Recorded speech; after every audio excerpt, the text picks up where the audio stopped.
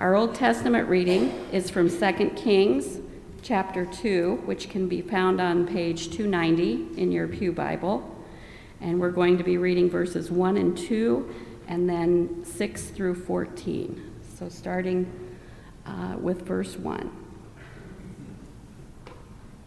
Now when the Lord was about to take Elijah up to heaven by a whirlwind, Elijah and Elisha were on their way from Gilgal.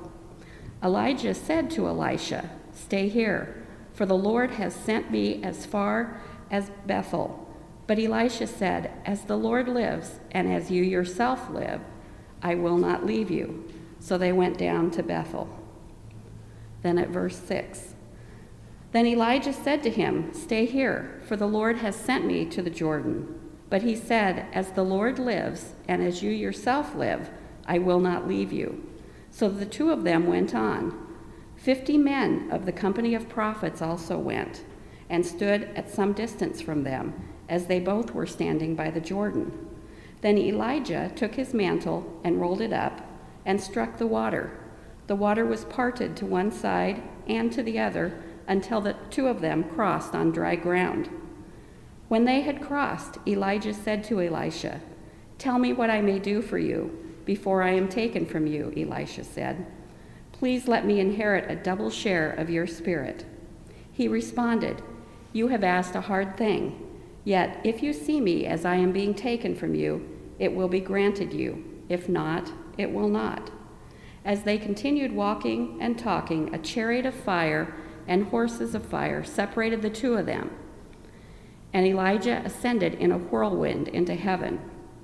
Elisha kept watching and crying out, "Father, Father, the chariots of Israel and its horsemen." But when he could no longer see him, he grasped his own clothes and tore them into pieces. He picked up the mantle of Elijah that had fallen from him and went back and stood at the bank of the Jordan. He took the mantle of Elijah that had fallen from him and struck the water, saying, "Where is the Lord, the God of Elijah?" When he had struck the water was parted to the one side and to the other, and Elisha went over.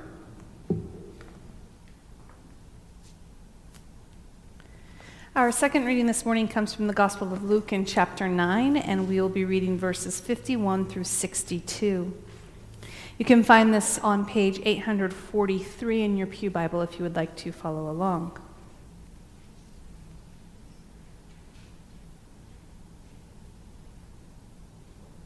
When the days drew near for him to be taken up, he set his face to go to Jerusalem, and he sent messengers ahead of him. On their way, they entered a village of the Samaritans to make ready for him. But they did not receive him because his face was set toward Jerusalem. When his disciples, James and John, saw it, they said, "Lord, do you want us to command fire to come down from heaven and consume them?" But he turned and rebuked them. Then they went on to another village. As they were going along the road, someone said to him, "I will follow you wherever you go." And Jesus said to him, Foxes have holes, and birds of the air have nests, but the Son of Man has nowhere to lay his head." To another he said, "Follow me." But he said, "Lord, first let me go to bury my father." But Jesus said to him, "Let the dead bury their own dead, but as for you, go and proclaim the kingdom of God." Another said, "I will follow you, Lord, but let me first say farewell to those at my home." And Jesus said to him, "No one who puts a hand to the plow and looks back is fit for the kingdom of God." Sisters and brothers, this is the word of the Lord. Friends, shall we pray? Gracious and loving God, thank you for this day and the opportunity to seek your will and your way. Help us to hear your word, and help us as we experience a moment of reflection and meditation, that the words of my mouth and the meditations of all of our hearts be acceptable in your sight. O Lord, our God, our rock, our creator, our redeemer, and our sustainer. Amen. So again, as I said, when our children came and joined us, Pete the cat is a huge hero in our house. We absolutely love Pete the cat. Kenny loves Pete the cat. He's got many of the Pete the cat books, but Mike and I also really enjoy Pete the cat because we feel like there's a lot of wonderful lessons in those books about attitude and acceptance and love and friendship making and being a good person and good to others. They're just fantastic. So if you do have young people in your life, I know many of you do, check out the Pete the Cat books to share with your children, your grandchildren, nieces, nephews, neighbors, because they are fantastic books full of great lessons for life as our children grow and learn how to react to the world around them. This particular book this morning talked about seeing the world in a whole new way, right? The birds are singing, the sky is bright, the sun is shining, and I'm feeling all right. You just look for the good in every day. Sisters and brothers, I do believe that God helps us to look for the good in every day and to see the world around us in a whole new way. See the world around us through the lenses of life in Christ. Now, we talk about life in Christ as this thing that gives us joy and peace and happiness. Our children sing about the joy, joy, joy that's down in their heart because they've got the peace that passes understanding down in their heart. We talk about all these wonderful things that come out of a life in Christ. And it's important for us to remember that those things are there, the joy, the peace, the happiness, the contentedness that fills our lives when our lives are filled with Christ. But sisters and brothers, as we live our lives in Christ, one of the things that we experience is that life in Christ is not necessarily the easy way to live, is it? It's not a path that is free from difficulties. It's not a path that is the easy way to live in a world where sometimes the things that we're called to are countercultural. Life in Christ is not the easy way to live. Jesus himself talked about this as he's talking to the men that he encounters along the way. One man comes to him and he says, "Teacher, I would like to follow you, and I will follow you wherever you go." And Jesus says, "Really? Are you sure? Foxes have holes and birds have nests, but the Son of Man, I have nowhere to rest my head. Are you really prepared for the life that you are about to live?" Jesus reminds this man that he will be stepping outside of a life of comfort in following Christ. In this case, he's talking about physical comfort. They sleep outside, they have nowhere to rest. They rely on the goodness and the kindness of strangers for their food and their shelter. In our lives today, we too are asked to step outside of our comfort in following Christ. Christ calls us into places of discomfort for us, outside of our comfort zones, to meet and talk with people with whom we've never encountered, to step into situations and places that are unknown to us and stretch us as people. We are asked to step into lives that are uncomfortable in order to share comfort with others. Next, Christ encounters a man and he says to him, "Follow me." And the man looks at him and says, "But I first have to go and bury my father." "I will follow you, Jesus, but let me go and take care of this first." And at first blush, Jesus' response to him seems very cold. "Leave him. Let the dead bury the dead. Follow me." But what Jesus is telling him is that a life following Christ requires sacrifice. In this particular case, it's the sacrifice of the comfort of burying his own father.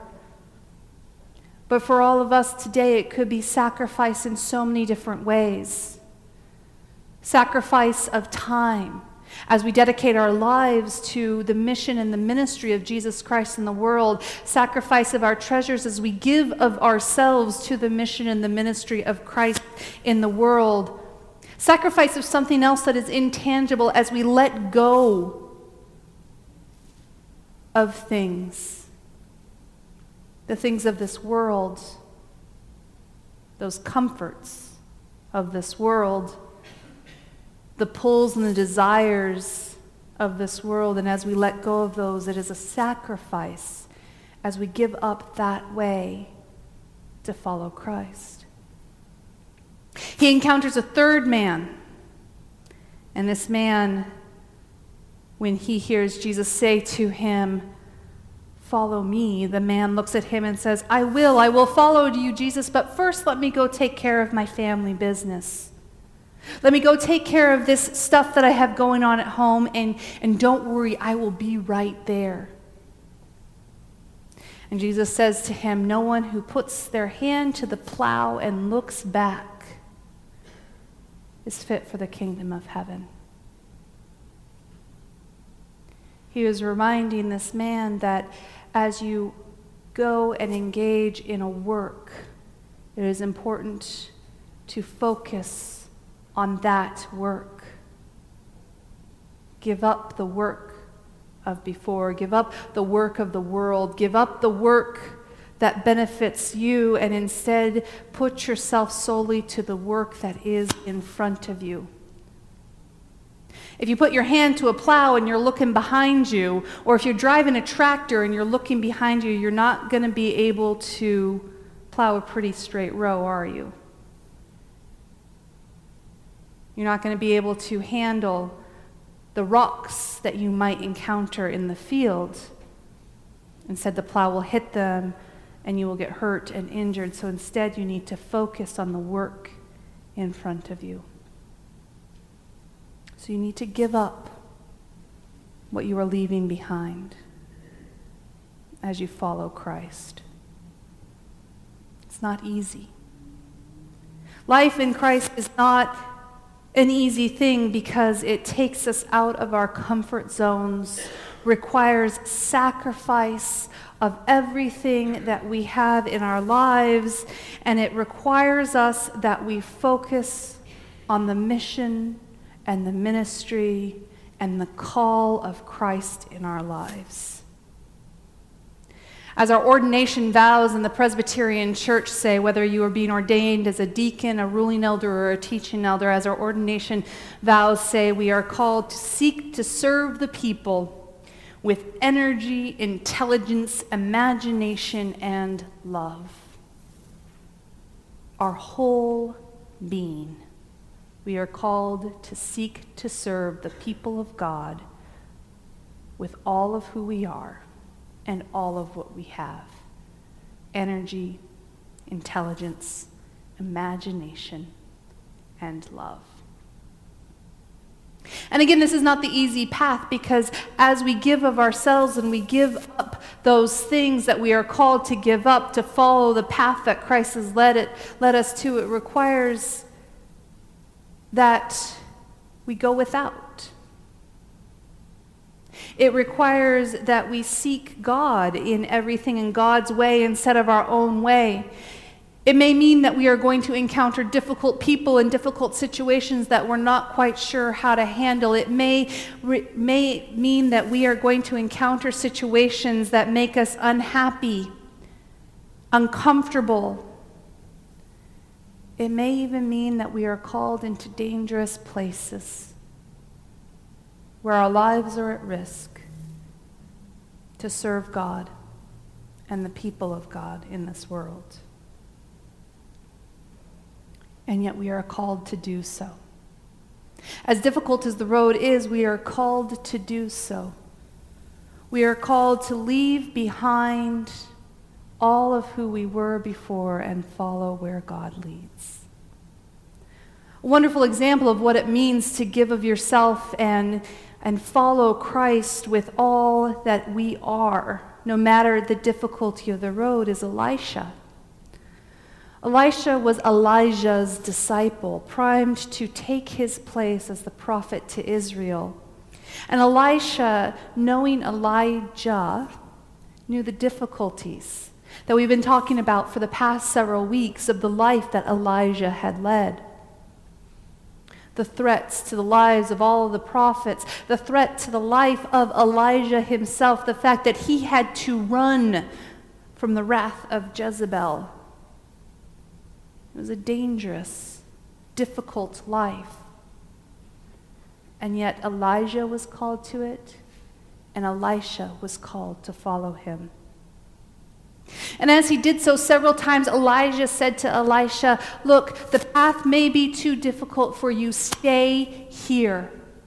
And Elisha says, "I will not stay, I will follow." Elijah said, "Do you know where I'm going? I am going to my own death." And Elisha said, "I will stay with you and follow you wherever you go." And he followed him. And when Elijah's time had come, and he was taken up to heaven in the whirlwind of the chariots of fire, he left behind his mantle, his cloak. And Elisha picked it up and carried it on. Now, in many ways, the mantle is symbolic. It's a symbol, it's a cloak, but it's a symbol of the responsibility and the work and the sacrifice and all that Elijah had been called to do in the world. And so in picking up Elijah's mantle, Elisha symbolically picked up the work of Elijah. He picked it up and he carried it on. And then if it weren't clear enough to us, he rolls it up and uses it to strike the water, to part the water in the same manner that Elijah had done so as he went to his death, to show to the world that Elisha was carrying on Elijah's work. But not only that, he was carrying on the life that Elijah had led, of ministry, of truth-telling, and of sacrifice. We, like Elisha, are called to pick up the mantle that Christ is laying down for us. The mantle of responsibility, the mantle of ministry, the mantle of sharing the good news of God in the world, the mantle of building God's kingdom, the mantle of love. And as we pick up that mantle, as Jesus told those 3 men and all of us, it does require so much. It requires sacrifice and hard work. The path will not always be clear, but we are called to clear the path, and as John the Baptist said, to make straight the paths in the wilderness, to bring the mountains high and the valleys, the mountains low and the valleys high, so that others may have an easier way. We are called to take that difficult path and clear it for others, as they too follow Christ. We are called to pick up the mantle of Christ and use it for God's work, God's mission and ministry in this world, to share the good news of Jesus Christ, to show God's love and give God's peace and build God's kingdom. And sisters and brothers, that is not always going to be easy. As we speak truth, as we show love, as we share a cup of cold water and a hot meal, it is not always easy. But the good news is this, that there's not a lack of joy in that. One, God helps us to look at the world and look at the work that we are given and to see it through those cool blue magic sunglasses. To see all of this work in a whole new way. And in Christ, we don't see it for the difficulty that it is, and we don't see the stepping outside of our comfort zones as the discomforting thing that it is, and we see it as what we are called to do, and we see it as what God is asking us to do, and we see it as a joy, because we find our joy in these things, and God fills our hearts with joy. We do these things, and as we dedicate our lives to this work, we do so more and more because of the joy that we have in Christ. And it's this wonderful chicken and egg thing where our lives are filled with joy, so we are called to this difficult work, which fills our lives with joy, which calls us to more difficult work, which fills our lives with joy. And sometimes, sisters and brothers, we are going to stumble and fall. We are going to encounter the rocks in the road that we are plowing. We are going to encounter stumbling blocks. We are going to encounter barriers. We are going to encounter high hills and low valleys. We are going to encounter those days that make us mad and sad and frustrated. We are going to encounter all those times and places in a life in Christ which are difficult. And God will fill our lives with joy,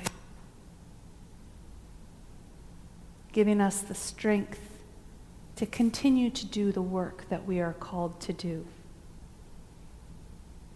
And so, sisters and brothers, I want you to know that it is okay to acknowledge that this is a difficult path that we are called to. And it is okay to acknowledge those days when we are mad and sad and frustrated. And it is okay to admit that this is not an easy path that we have been called to, and that life in Christ is not easy, and that it requires sacrifice and hard work and difficulty and sometimes pain. And it's okay to admit those things.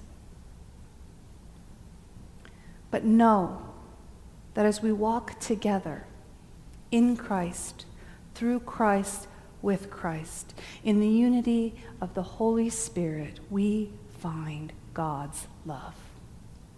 And as I said, we know that we are filled with the joy and the peace and the happiness and the contentedness of the life in Christ.